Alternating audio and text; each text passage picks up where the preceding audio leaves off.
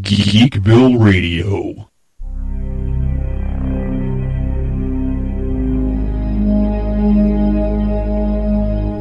Broadcasting to you out of an old wooden shack in the heart of a deep forest, Geekville presents Examining the Dead, your monthly excursion into the world of classic horror and mysticism.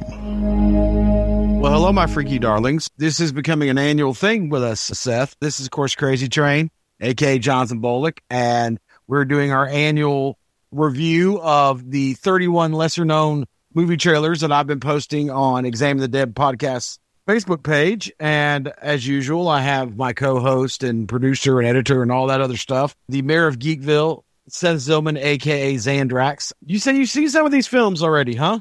Yeah, definitely. If you're listening to this Halloween episode for the first time, we've done this twice before, just to give a kind of a Cliff's Notes of why we do this. Every Halloween, Train assembles a list of 31 lesser-known horror films, and he puts out one a day for the month of Halloween, because we love Halloween here at Geekville Radio, and Examining the Dead, I mean, that's a month perfect for a show like this. So we post one every day, and then at the end of the month, we, of course, Halloween night, we go over these movies for each one, and some of them I've actually seen, some of them I've heard of, and I just kind of chime in when need be. So these are all recommendations by the Crazy Train himself as far as horror movies. We're not going to talk Nightmare on Elm Street. We're not going to talk Scream or anything like that, but we might talk about movies that inspired those films. I mean, is that a safe thing to say? Yep, they're either lesser known or just, in my opinion, overlooked. So anyways, why don't we just go ahead and start then, and we will start with day one and work all the way to Halloween. And you should be hearing this. It should be up sometime Halloween afternoon if editing goes good, right, Seth? Absolutely, yeah. All right, well, we'll just start with day one and go down. And if you want to chime in, just cut me off and let me know. So day one, we're going to take it really, really far back. It is from 1920, a black and white silent film called Der Golem, or in English, The Golem, How He Came into the World. This is a German expressionist film. This was the art movement post-World War I in Germany. Obviously, they were extremely depressed because they had lost the war and there was a lot of economic problems. When you think German expressionism, think Nosferatu, think Cabinet of Dr. Caligari, which are not lesser known. The Golem is a little lesser known. It's an interesting movie. This is actually the third in a trilogy of movies that were all based on a book about the Golem. The titular character is a Jewish folkloric creature, which is essentially a clay statue that is animated by a mysticism and then used to protect or enact revenge of whoever animated them. This is, unfortunately, like a lot of movies from this era, the originals were lost to the first and the third, so this is actually the second in the trilogy, and it is essentially the prequel, letting how the Golem came to be and how he was animated. It's a silent movie. It is black and white, but the DVDs you can find of it do have subtitles in English and a score, so it is not like watching the old silent movies back in the 20s. Yeah, they're playing or something. Yeah, right? Yeah, I think that the acting, the visuals, the special effects are extremely impressive, especially when you consider that this movie's over 100 years old. You can see how it probably really freaked people out in 1920. On to day number two. That is 1984's The Night of the Comet. That is kind of a horror comedy. It's got a little bit of everything. And Seth can tell you this as well.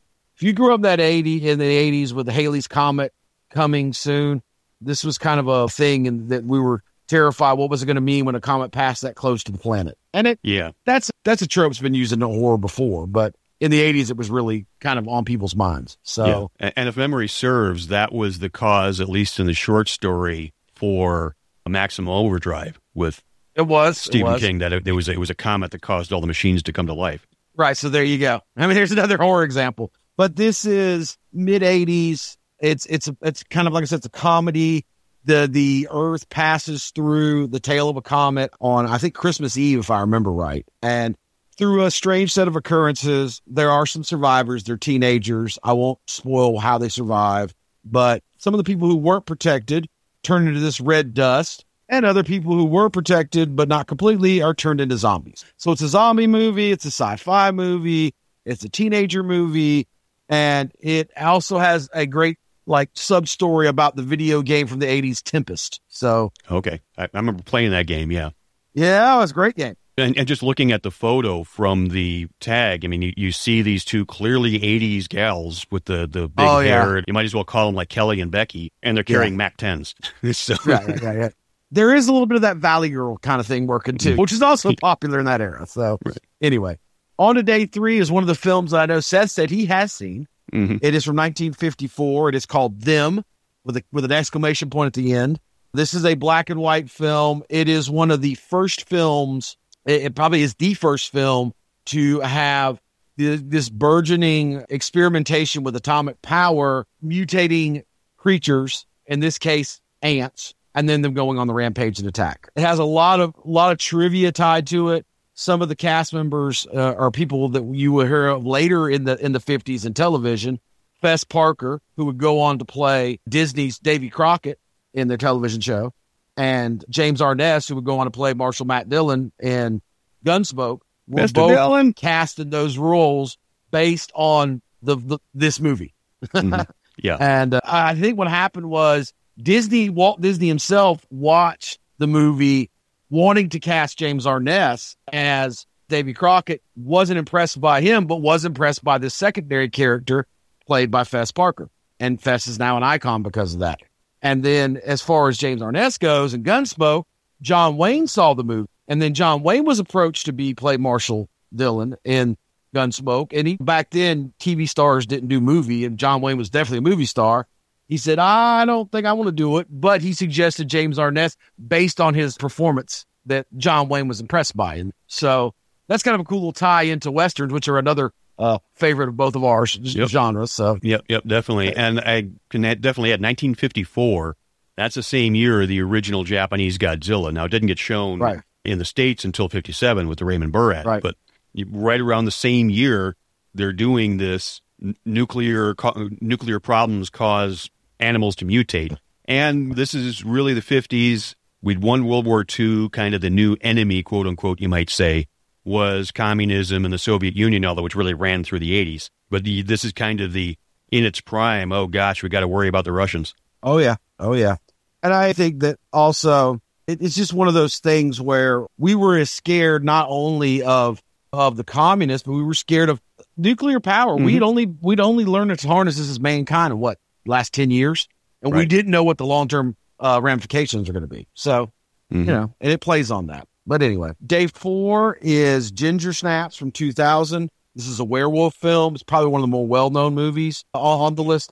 But it's a unique feminist take on the werewolf myth. Suffice it to say, menstruation plays an important role in this. I think it's very well done in the sense that it shows us like teenage angst from a girl's point of view.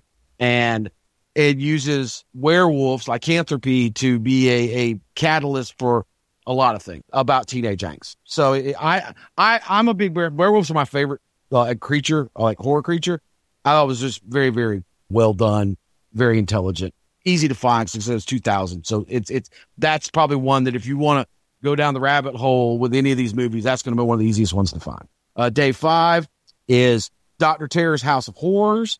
We talked about this movie on last year's lesser-known Geek Hall of Fame induction, which was Amicus Productions. That was the rival to Hammer Production, also a British studio, putting out a lot of horror in the 60s and 70s and using a lot of the same actors because they didn't have the contract players like we did in America at the time. So this was the first of a series of anthology movies that Amicus made with parts before and during all the different stories, tying them all together. And that role is Dr. Terror, and he is played by one of, I think, the greatest actors of all time, Peter Cushing. So there's also a disembodied reanimated hand story that stars Christopher Lee, another horror icon, and a very, very unknown Donald Sutherland in a vampire story. So, I mean, I think I said enough there to make anybody who'd be interested in see it. I think I said last year, it's like the cast alone makes us a must. Yeah, exactly. Day 6 is House by the Cemetery from 1981. This is the first time we've dipped our toe into Giallo. If you follow these lists and you have every year, you know I like Giallo. That is the Italian contributions to horror films in the 70s and 80s. This is directed by my favorite Giallo director, Lucio Fulci, who is probably lesser known than the other two big name directors in that movement, Mario Bava and Dario Argento. but the three of them are considered like the unholy trinity of giallo. Fulci is extremely gory and a little bit stilted and disjointed in his storytelling. They're supposed to be surrealistic. This one probably has a little bit more of a realistic feel to it than some of his other stuff, but he himself said he wanted to make a Lovecraft story, but without using a Lovecraft story as source material. So he made this movie with the idea of having it be like Lovecraft, kind of like in The Mouth of Madness. John Carpenter did the same thing. It was written by a guy named Dardano Sacchetti, who wrote a lot of the horror movies from coming out of Italy. He says that he based the script that he wrote on Turn of the Screw. So there was an argument between the writer and the director, but it is what it is. It's quite bloody. I think one of the reasons it probably is infamous is, once again, European is more so than American. They put children in some pretty dangerous situations in this. You don't see that a lot in American horror. So anyway, I will watch Fulci stuff over about 85, 90% of the stuff that they put out nowadays. It does say anything. So Day 7 is from 1973. That was not a bad sound effects. Yes, I pronounced that right. And it's just 7 S's, the title. And if you couldn't guess by how I pronounced the title, it's about snakes. Mm-hmm. The wonderful character actor Strother Martin, who is known from much bigger films like True Grit and Buddy Holly's Story and Slapstick, plays a herpetologist, which is, a snake expert, who has this obsessed with this idea that mankind is not going to be able to survive the changes in the environment. So he wants to create a snake-human hybrid that will be able to survive. And unfortunately, unknowing to them, testing his experiments on his assistants, and one dies at the start of the movie, and he's just recruited a fresh-faced, yes, pun intended, Dirk Benedict as his new. This is long before Battlestar Galactica. This is long before A-Team. He was an unknown actor at the time. And so you get to see Face transform into this snake-human hybrid as the movie goes on. It's just great schlock. It's a B movie of the highest order, but I think we need to put one of those on every year. We just always do, because they're just fun, Yeah. I haven't seen this one, but I did see commercials for it on UHF TV. I think it was the same station that I would watch like Robotech and all that stuff back in the day, and where wrestling would have been on at that channel. I think it was WPWR, it was WGBO or something like that, like Channel 50, Channel 60, one of those high-end UHF stations. Right. So I haven't seen it, but I remember seeing the commercials on TV, and even as a kid thinking that name just sounded silly. Well, you're an A-Team fan, so you probably get a little bit of a sick, twisted pleasure out of seeing Dirk Benedict. Dirk Benedict turned into a snake, Cobra Commander style. And he tends to use king cobras and anacondas as the snakes that he gets the DNA from, if that means anything. Day 8 comes to us from 1964. It is The Mask of the Red Death. This is a Vincent Price movie. We got to have at least one Vincent Price movie on all these lists. There's 2. There's another one coming later. This was in the cycle where Roger Corman, another name that's always on these lists, right? He was he did a series, I think it was 8 films based on Edgar Allan Poe works, starring Vincent Price in the 60s. And this one is one of the better ones, I think. My personal favorite is probably The Fall of House of Usher. Most people's is probably Pit and the Pendulum, but this is one's a little lesser known. It's Edgar Allan Poe, Roger Corman, and Vincent Price. Can you go wrong? Right. That seems like a pretty winning combination there. Yeah, I don't think you can go wrong if you're a horror fan with that trio. So anyway, Day 9 is Cube from 1997. Love this film. Highly overlooked. It's one of the every year I put 1 or 2, maybe 3 movies on this list that are your thinking cap type movies. The movies where, you just don't like check your brain in and worry about the gore. No, you've got to think. This movie probably was an influence on Matrix and a few other movies that came along in the early 2000s, and also the Saw franchise.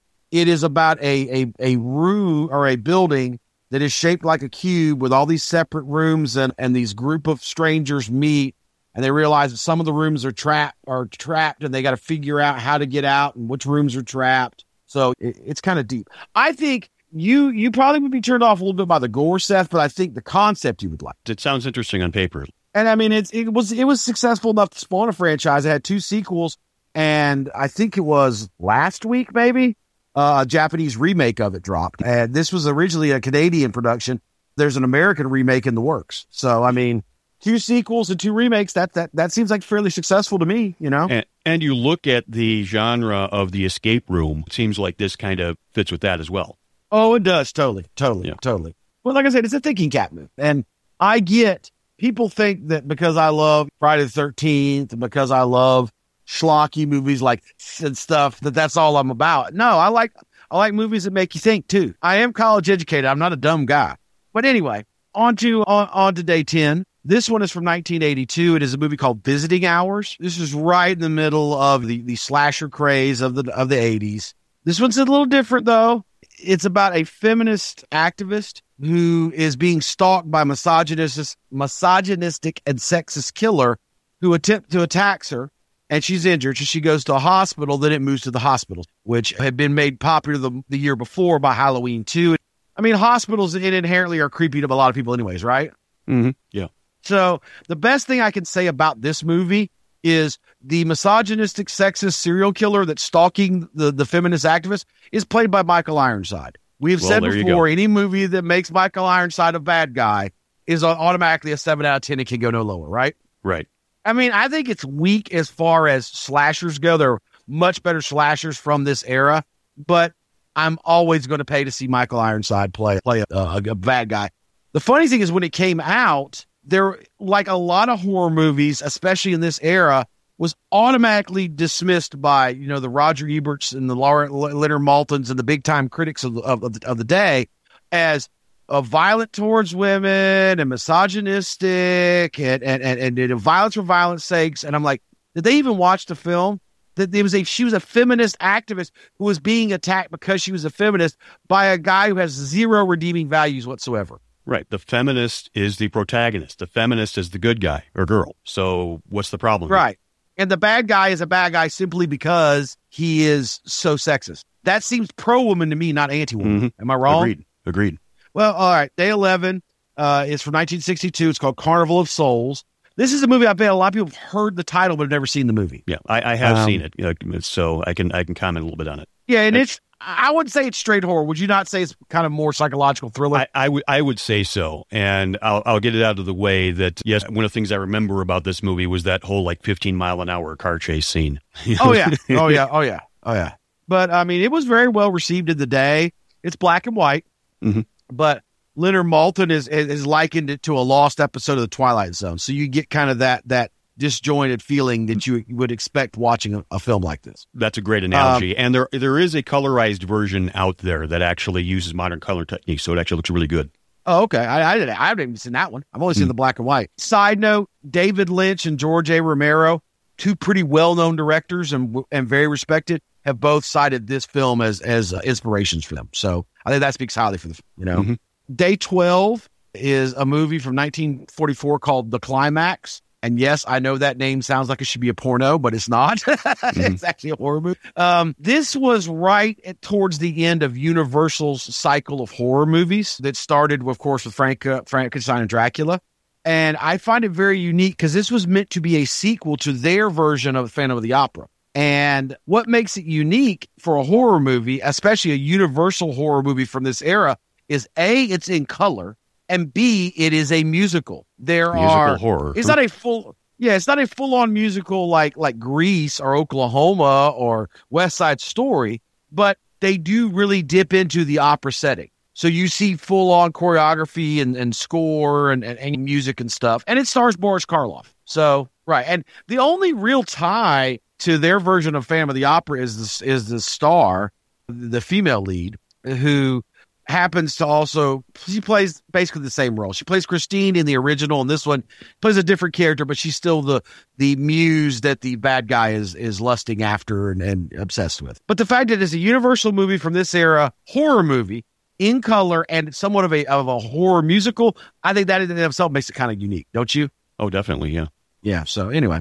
Day 13, one of my favorite movies on this list. This is Night of the Creeps from 1986. Just an absolute hilarious comedy / horror movie. It is a cult film of the highest order. It was directed by Fred Decker, who would go on to dip his toe into family horror with The Monster Squad, which I know you're familiar with, and RoboCop 3. He wanted to make an homage to like those 50s horror movies, and that's exactly what this movie is. It's about a small town that has a college, and the night of like one of the fraternities or one of the sororities on campus having their formal The Undead Rise. And there's a backstory about the town being cursed, and it goes back. It starts out with a flashback scene in the 50s, and it stars the absolutely awesome Tom Atkins, and the lead detective is investigating these zombies that are, by the way, created by alien slugs. So there's a Slither tie-in too. I guess James Gunn liked this movie.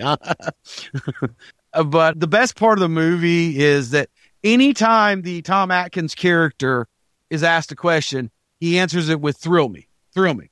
And he usually says "thrill me" as he's putting a cigarette in his mouth to light it up. So if you ever meet Tom Atkins and you ask him to sign his autograph "thrill me," he will probably chuckle. So I actually think you'd like this movie, Seth, because it's right up your alley. Yeah. That 50s homage sounds perfect to me. Right. And I mean, it has 80s special effects. So there is a little bit of gore and graphic, but I mean, it's campy. It's silly. Yeah.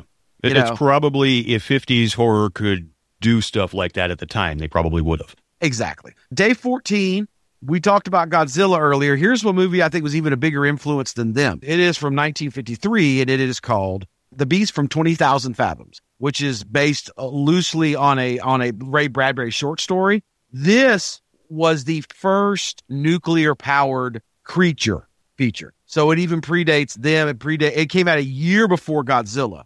And if you watch this movie, it's obvious the filmmakers who made Godzilla were inspired by it. And the creature attacks New York, and we had never seen since 33 in Kong, a large creature feature where they attack that iconic skyline of New York like this. So it's really, really, really cool. Plus, I think another thing that's awesome about it is this is a Ray Harryhausen special effects, who of course is a legend and iconic in stop motion, and is generally considered to be one of his best pieces of work. I mean, right up there with Jason and the Argonaut. So that should tell you how good the stop motion animation is for the era.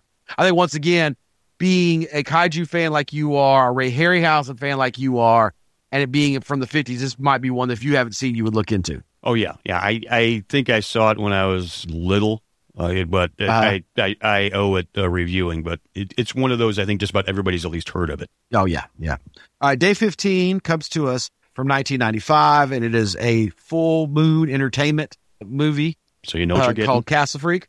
You know what you're getting, exactly. We've talked about Full Moon Entertainment all this month and every October. Of course, started by Charles Band. They are the same studios that brought us the Demonic Toys franchise, the Puppet Master franchise. For sci-fi fans, the Trancers franchise. And a lot of their horror movies were done by Stuart Gordon, who was the director. He directed Reanimator, and he almost always cast Barbara Crampton and Jeffrey Combs. He does in this movie.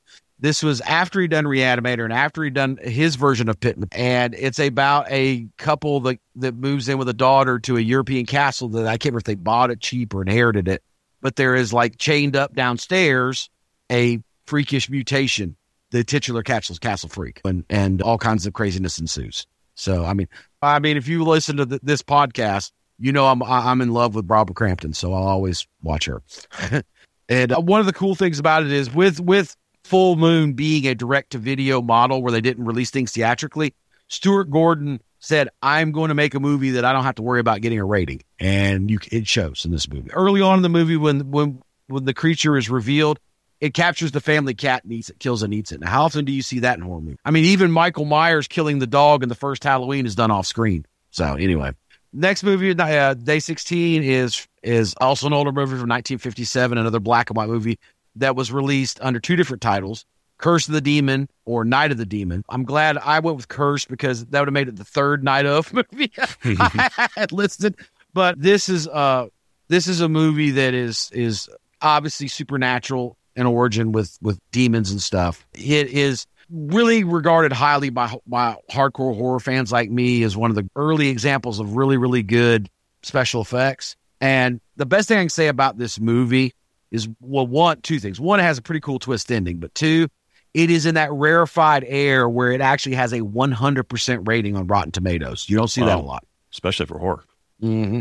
So I think there's nothing else I could say that would convince you to say it that good. Day 17, is a fairly new movie from 2002.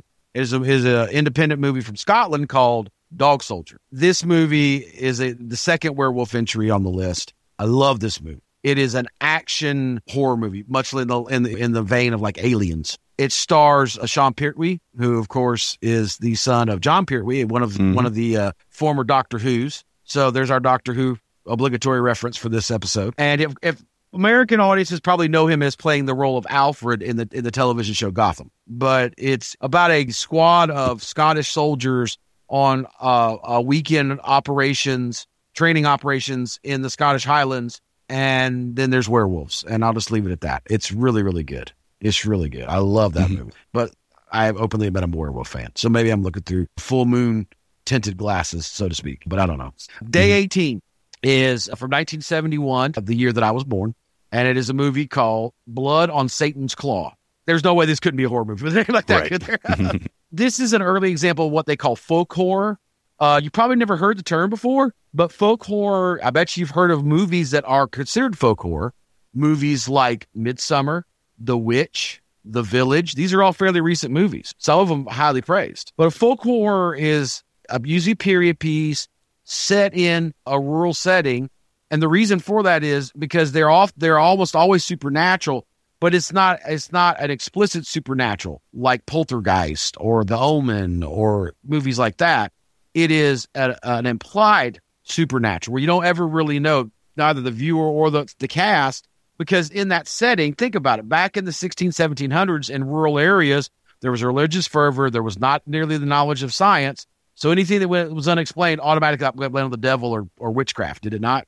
Right, yeah, definitely. In so many horrors, there's always that religious zealot that preaches doom for everybody who enters. And this wasn't really well reviewed at the time of its release, but in time it has become seen as a precursor and very important in the development of this subgenre, right up there with contemporaries like The Witchfinder General, starring Vincent Price, which I highlighted in the first year we did this, and one that's very well known, the 1973 original Wicker Man, Christopher Lee. Not the god-awful Nick Cage. Okay. But I think part of what makes this movie work, it was filmed entirely on location and actually used like old ruins in the English countryside. So that gives it a real feel, more reality. You can tell it's not a soundstage. You know what I'm saying? I also am shocked that it's a movie from that long ago, 50 years ago, and the cinematography and camera work has held up. The coloring has held up, which doesn't usually happen in movies. You can watch, my favorite movie of all time is the 78 Halloween by Carpenter. But when you watch it, even in 4K, digitally remastered, you could tell it was filmed in 1978. You know what I'm saying? Yeah. So anyway, Day 19 is Critters from 1986. I get a feeling you may have seen this, Seth. Have you? Yeah, I think I saw the TV version, but I can definitely vouch for this is that kind of sci-fi horror and even a little bit of comedy crossover. Oh, yeah. It stars Dee Wallace, who, of course, is a horror icon, but at the time seen as a ripoff of Gremlin, which came out the year before. But the director has, and rightfully so, pointed out the script for Critters was actually written before Gremlin, and they were so worried about it being compared to Gremlins, when they finally got around to filming it, they changed major parts of the script to make sure there weren't those similarities. So it was written a full year before Gremlins. Gremlins got greenlit before it did. But this was independent, and Gremlins was a major motion picture, a major studio backing. So therein lies the difference. The other big difference is these critters, like you said, sci-fi, they're actually aliens, whereas the Gremlins are more like supernatural, or like some kind of folkloric creature. So, it's a little more gory than Gremlins, though Gremlins, remember, is one of the two movies that made the MPAA create the PG-13. So anyway. All right, day 20, the 1932 version of Murders in the Rue Morgue. This is early in Universal's horror cycle, and Dracula had been made. Frankenstein was a pre-production when this movie got greenlit. They decided, hey, we're having all this luck with horror, why not adapt the Poe, right? So they adapt Murders and was very dismissed at the time. In fact, the Universal execs described the response from critics at the time as harsh. It has now been reassessed as much better than what it was evaluated at the time of its release. It's seen for its historical importance. It stars Bela Lugosi. And I think that people were comparing it to Frankenstein and Dracula, which were both Gothic horrors, and this is not Gothic. This is Edgar Allan Poe. It's a little different. This particular Poe work, Murders in the Rue Morgue, which is considered also, by the way, one of the first mystery novels or stories, right along with the Purloined Letter. It's been done 3 times now in 3 different eras. It's been turned into a film. And this one is now generally regarded as the best of the 3, the best adaptation of the 3. So once again, Bela Lugosi, Universal, Poe, it's kind of a no-brainer, isn't it? Winning combination, yeah. Yeah. The next movie is I think the truest dark horse of the list this year. Day 21 is The Manitou from 1978. I actually saw this movie when I was maybe 10 or 12 years old in an edited version on like a movie of the week, I think on ABC or CBS. But the reason I say it's a sleeper is it has a little bit of body horror, but there's also a supernatural element. What makes it unique is the Manitou is actually an Iroquois Indian myth about a creature that is like a collection of evil spirits that stalks and hunts. And so in this movie, the female lead, she develops this growth on her neck. She can't figure out what it is. She goes to doctors, hoping they can figure it out, and they x-ray it, and it makes it grow bigger. Her boyfriend is played by Tony Curtis, pretty big name actor for a guy to be in a horror movie, right? Mm-hmm. And he's a psychic, a professional psychic. He senses something supernatural at play here. As this growth on her neck gets bigger and bigger, he realizes that it is some kind of entity inside her, that's trying to get out. And he realizes it's beyond his abilities, so he enlists the help of a Native American shaman, played by Michael Ansara, to help him combat it. And you learn that this growth is going to be the birthing of this Manitou. So I just find it very cool that they use an actual Native American shaman character in the same place that we always see in most horror movies, a man of science or a medium like Zelda Rubinstein's character in Poltergeist movies, or a Catholic priest. And it's like, I've never understood why Native American spirituality and folklore is not used more in horror.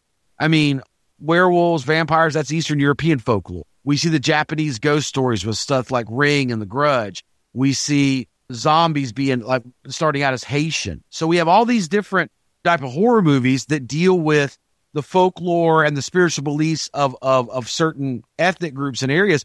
Well, the Native Americans had a long history of folklore and the supernatural. Why has that not been tapped into? And this movie actually does it. I mean, usually the only thing you hear about Native American folklore in a horror movie is, oh, that place is cursed because it was built on an Indian burial ground. That's all we ever hear, isn't it? Yeah, it seems. And you never have a shaman be the good guy.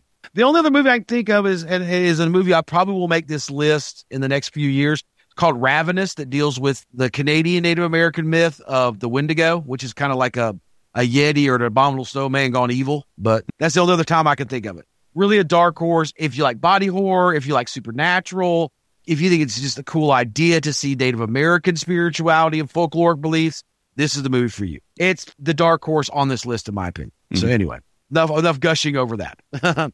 Day 22 is another toe dipped into Giallo. This one directed by Dario Argento, probably the most well-known of all the Giallo directors, from 1985, and it is called Phenomenon over in Europe. Over here, it was released as Creeper. Okay, that I've heard of. And it had 20 minutes cut out of it. This is the first role Jennifer Connelly ever had. This is before Labyrinth. Mm-hmm. She plays a telekinetic psychic girl whose telekinetic abilities manifest through her ability to communicate with bugs. And there's a serial killer at the boarding school that she goes to, and she uses her ability to communicate with bugs to track him down. It also co-stars Donald Pleasance as a psychiatrist. That's around a real stretch for Donald Pleasance, right? Yeah.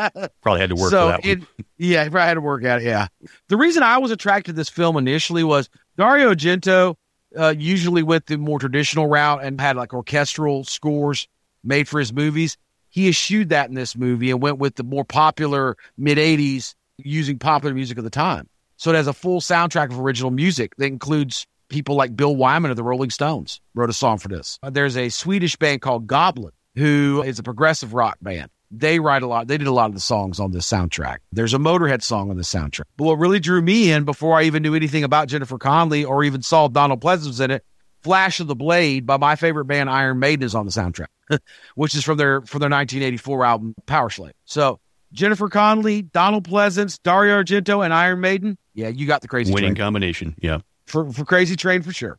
Yep. Day 23 is an exploitation film from 1970 called Count Yorga, Vampire. This is one of those movies I think a lot of people have heard of but probably never seen. Have you heard of this movie before, Seth? I've probably heard of it, but it seems like it's like a textbook definition of what we mean when we say grindhouse type movie. Oh, it was. It totally was a grindhouse movie.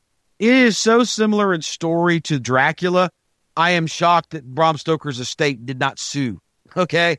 But what makes this unique is, I don't know if it was the first, but it was one of the first movies to take the vampires that have been around for years in movies, take them out of Eastern Europe, take them out of period pieces, and place them in a modern setting, this being 1970s LA. But like you said, it's grindhouse, so we're at the end of the counterculture hippie movement, so there's a lot of sex, a lot of drugs, a lot of nudity, but I think historic in the sense that it kind of lays the template for much more well-known and better done vampire movies later on, like Interview with the Vampire, like Lost Boys, like Fright Night, where it's putting vampires now in a modern set, so it definitely did that. Day 24. This might be the best made movie on the list. If not, it'll be number 30. But it's called Dark City, and it is from 1998. Have you heard of this movie, Seth? I've seen this movie. This is a great movie. This is one of those movies where, except for one scene, which has very gratuitous nudity in it, it's like, I was thinking, why was this movie R-rated? Because if you take that scene out of it, this could have gotten away with the PG-13. Now, maybe they went to go with the R rating because they wanted to attract the R-rated audience. But yeah, this definitely fits one of those, I don't know if psychological is the word, but it's almost like a modern-day Twilight Zone movie, if that makes any sense, because it just gets more and more twisted as it goes. It is very dystopian, very Kafka-esque. It has a great cast. It stars the aforementioned Jennifer Connelly, Kiefer Sutherland, Rufus Sewell, who plays the lead in the wonderful Amazon Prime series Bandit from the High Castle, Richard O'Brien, Riff Raff, and from Rocky Horror, the guy who wrote Rocky Horror, he's in it, and William Hurt. So great cast. It's directed by Alex Proyas. Yeah, make sure I pronounce it correct. He's Eastern European. I'm sorry, I don't speak that. But this is the first movie he did after directing the original Crow with Brandon Lee. Yeah. So it has that very film noir, dark cinematography like you see in The Crow. Yeah. But I mean, this is really when Kiefer was at the height of his appeal, I think, when he was doing just about every sort of different character you could imagine. Good guys, bad guys, side characters, cameos. Yeah, because, I mean, this is after Young Guns. This is after Lost Boys. This is after Flatliner. So he is no longer Donald Sutherland's kid. He is now his own actor. Don't you agree? Oh, yeah, yeah. So, yeah, it's a great movie.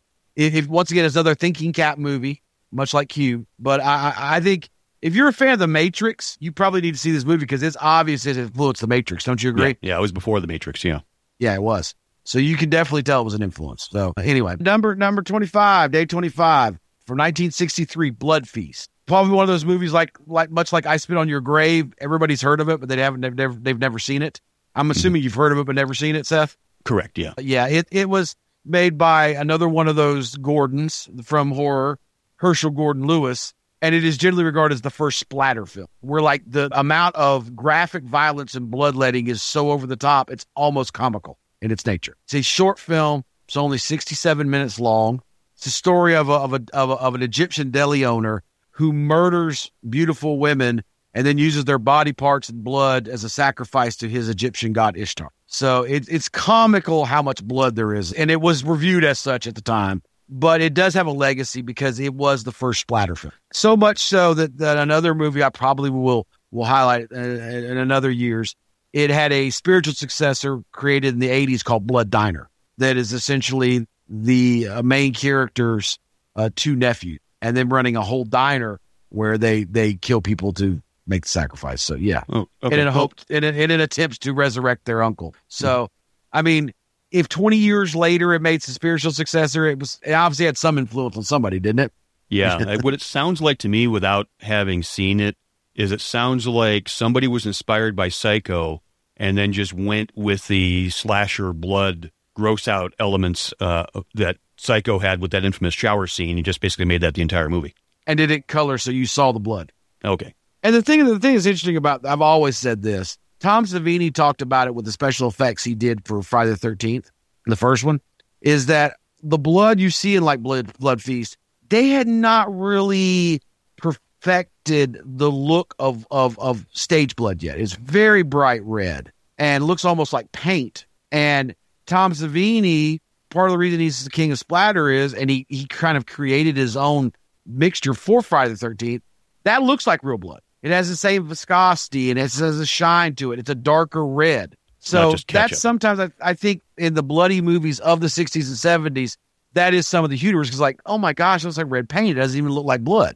But there's a whole lot of it used in that movie. Well, it's kind of Blood Feast. It's obviously going to be a lot of blood in the movie, right? Right. So anyway.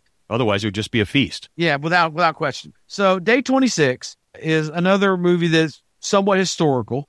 It is 976 Evil. I've seen this and or heard of. You have seen this. This is the directorial debut of Freddy Krueger himself, Robert Englund. So I did not know that actually. It was a movie that was actually written by Brian Hegland, who would go on to be known for getting an Oscar for best adapted screenplay for L.A. Confidential. So yeah, I mean, but it was I think this might have been his first movie, but Robert enjoyed working with him so much, he suggested to Bob Shaye that he hire this guy, and so he did. And he's the one who wrote. So Brian Hegland, after this, wrote Nightmare on Elm Street Part 4, Viewmaster. So well, there you go. I think, historical in the sense that it's the directorial debut of Robert Englund. And he's only directed one other film since then. This was really critically panned. Fans didn't like it. But I think there was a nugget of some good stuff there. You've seen it. Yeah. There was definitely this thing for those younger listeners in this era, in the late 80s, early 90s. There were these, what they call premium toll lines that would be like 99 cents for the first minute and like $3 every minute after. Yep. And they usually began with the prefix 976. Mm-hmm. And they later became like 800 or 900 numbers, stuff like that. Exactly. So the concept here is this kind of weird, this is horror trope, weird picked on bullied kid finds a business card for one of these numbers called 976 Evil that gives him his horror, HORROR scope. And what you find out is it actually is a direct line to Satan and hell. And he winds up selling his soul, not knowing it. So it's not the greatest film, but I think the fact that it was directed by Robert Englund makes it important, don't you? Yeah, definitely. So yeah, anyway. Day 27, another Vincent Price movie. This is 1959's The Tingler. You've probably heard of this movie and probably seen it too, or at least heard of it, I know. Probably heard of it, but at least the images don't ring any bells offhand. This is a William Castle production. We worked with a writer named Robb White, R-O-B-B, 2 B's, and Vincent Price in a series of movies that included House on Haunted Hill, which I was one of my favorite horror movies of all time. And the thing about William Castle, I don't think he was a great director. He was okay. What he was really good at was marketing. And he was very much a vaudevillian.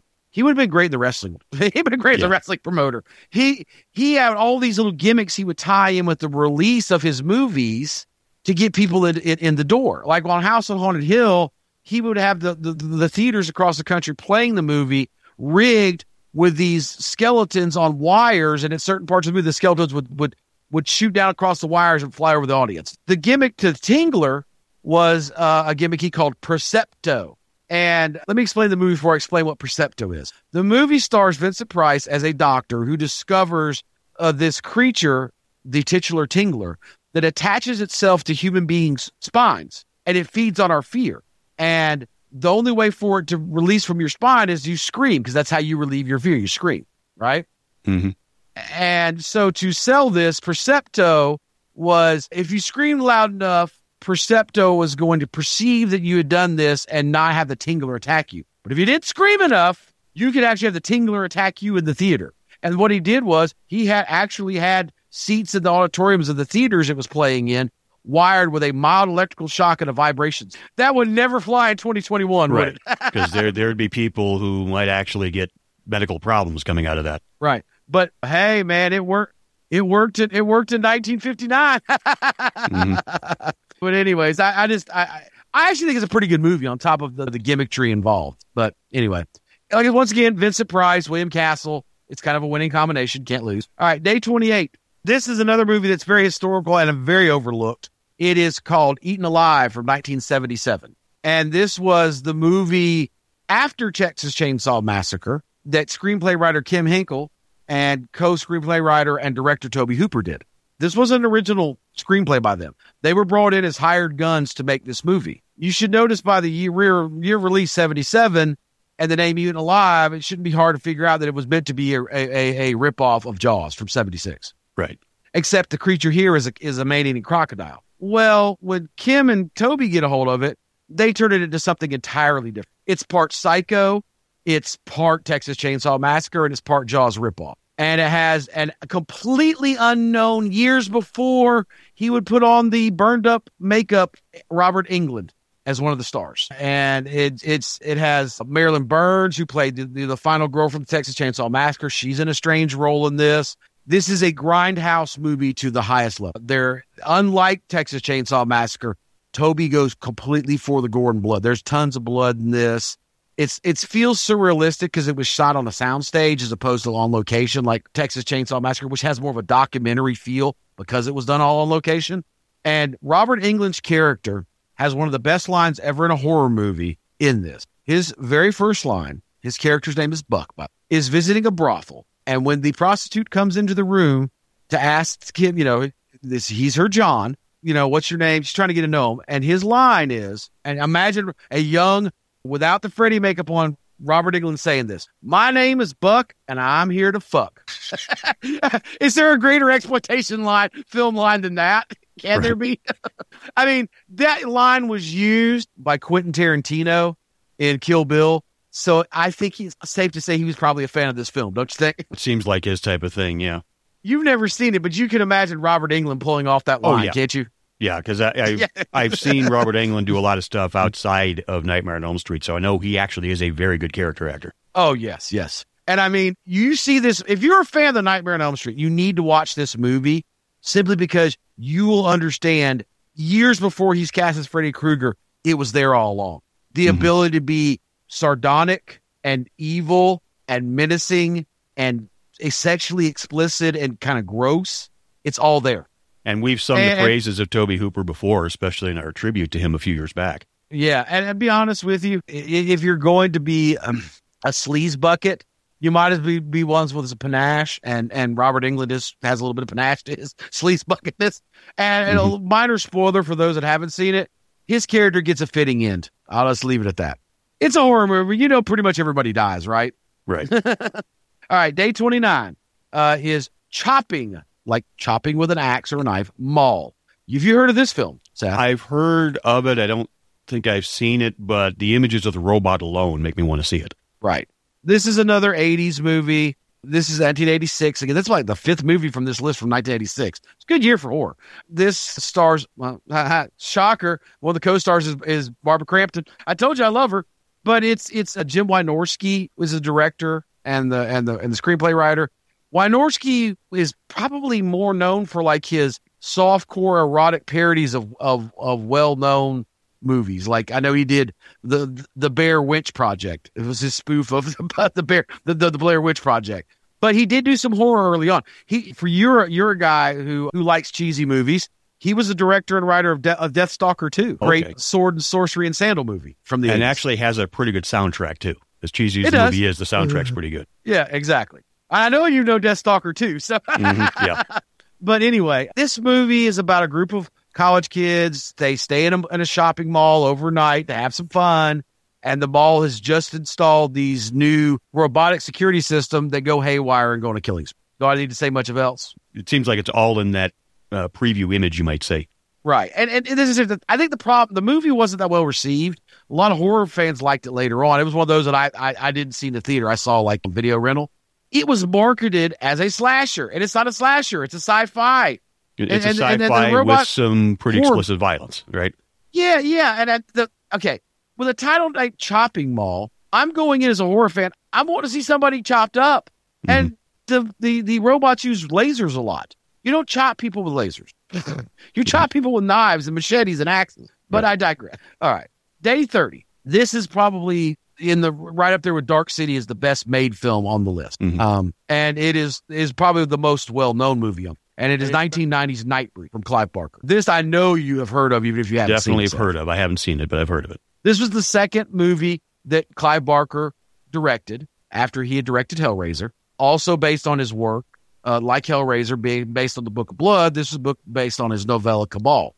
This is another movie that was marketed erroneously by the studio as a slasher movie. They also interfered heavily with the editing process, and it is a supernatural dark fantasy. That's how he describes it. It's meant to be like a dark fairy tale with horror element. There is a serial killer in it who's played absolutely brilliantly by the body horror expert director David Cronenberg. And he's awesome in the role. He steals the scene every scene he's in.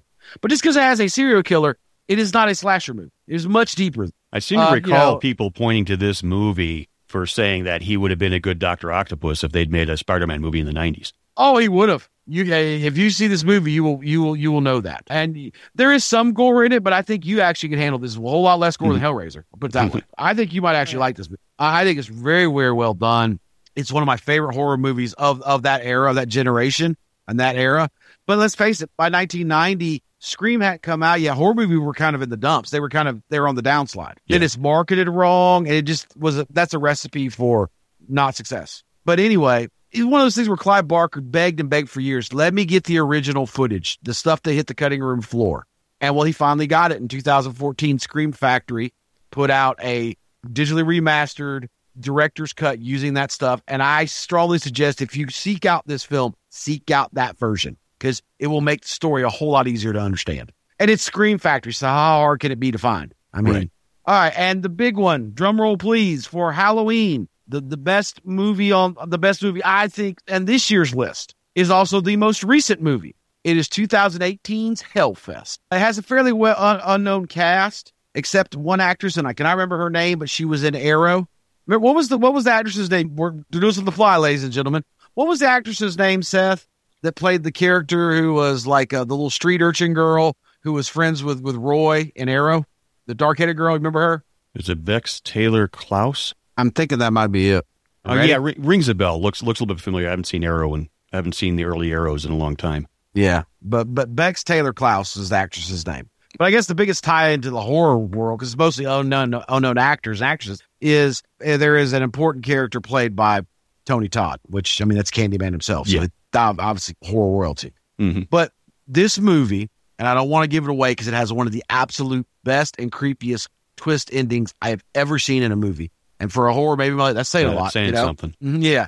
You know how it's a big deal now to have the amusement parks do these October long fright nights, or Universal Horror Nights at Universal Studios, or Not Scary Farm, stuff like that.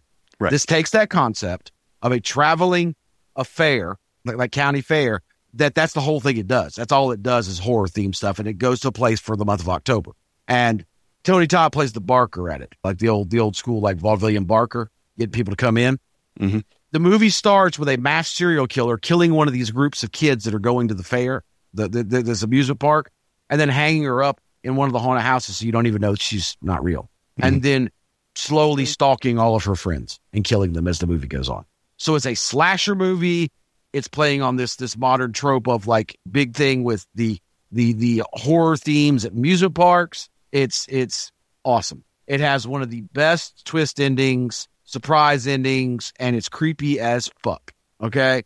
I cannot stress that up. I will not spoil it beyond that. I will just say, if you like slasher movies, you will like this. You're not going to see anything you haven't seen before. It's not groundbreaking like Dark City. It's not historic like The Golem. But if you're a fan of slashers, you're going to love this, and the ending alone is worth the price of admission. There you go. There's our 31 lesser known or overlooked horror movies for the month of October, year of our Lord 2021. Seth, where can people get a hold of you and know about all of our different podcasts? Well, we are at geekvilleradio.com. That is the main site for all things Geekville, including this show. We have a plethora of other shows. This is the only explicit rated or mature rated show that we do. All of our other shows are family friendly. which of course is the Geekville which Radio. Which is obvious by the F-bombs I dropped during the show. Right. But obviously Geekville Radio is kind of the flagship show, which is our news show. Then we also have Examine the Doctor, which is about Doctor Who. We have Lesser Known Geek Hall of Fame, where we talk about lesser known icons, you might say, that might have inspired more modern, more popular things. And we have the Nostalgia Trip, which, just like it sounds, we talk about old movies, old TV shows, pop culture, things like that. That can all be found at geekvilleradio.com. And then as far as the social media, Geekville Radio on Facebook and Twitter, but we do also have an Examining the Dead specific Facebook. Just look for Examining the Dead podcast on Facebook, and you should find us. And then, Train, if you want to get in touch with you, where can they find you? They can always find me on Twitter at crazytrain_JB. That is pretty much my handle across all social media platforms. Just do a search for me. Like you said, we do a Facebook page here for Examining the Dead. That is where you will find the trailers for all of these posted. Plus, I'm sure the show notes are going to have them listed as well. Yep. All the IMDb and all that good stuff, too. Yep. We enjoy doing this. We do it every year. I think I've actually gotten Seth to watch some horror movies based on doing this every year. Yeah, definitely. Some stuff. So anyway, if you have any questions for either of us, you now know the ways to get a hold of us. Give us some suggestions for maybe next year, what you think are some lesser known or overlooked horror movies. We will definitely take them into consideration because we have in the past had listeners and friends and fans tell us what to put in. So as we record this is the day before Halloween. You will be listening to this on Halloween or thereafter. Hopefully you have a safe and happy and spooky Halloween. Remember to keep it safe. We love doing this here, like I said, at Geekville Radio. We think you guys enjoy it too. And until next time, remember, don't ever go camping at Crystal Lake. Don't ever trick-or-treat in Haddonfield. And do not fall asleep in Springwood. Until then, try to stay out of the dark.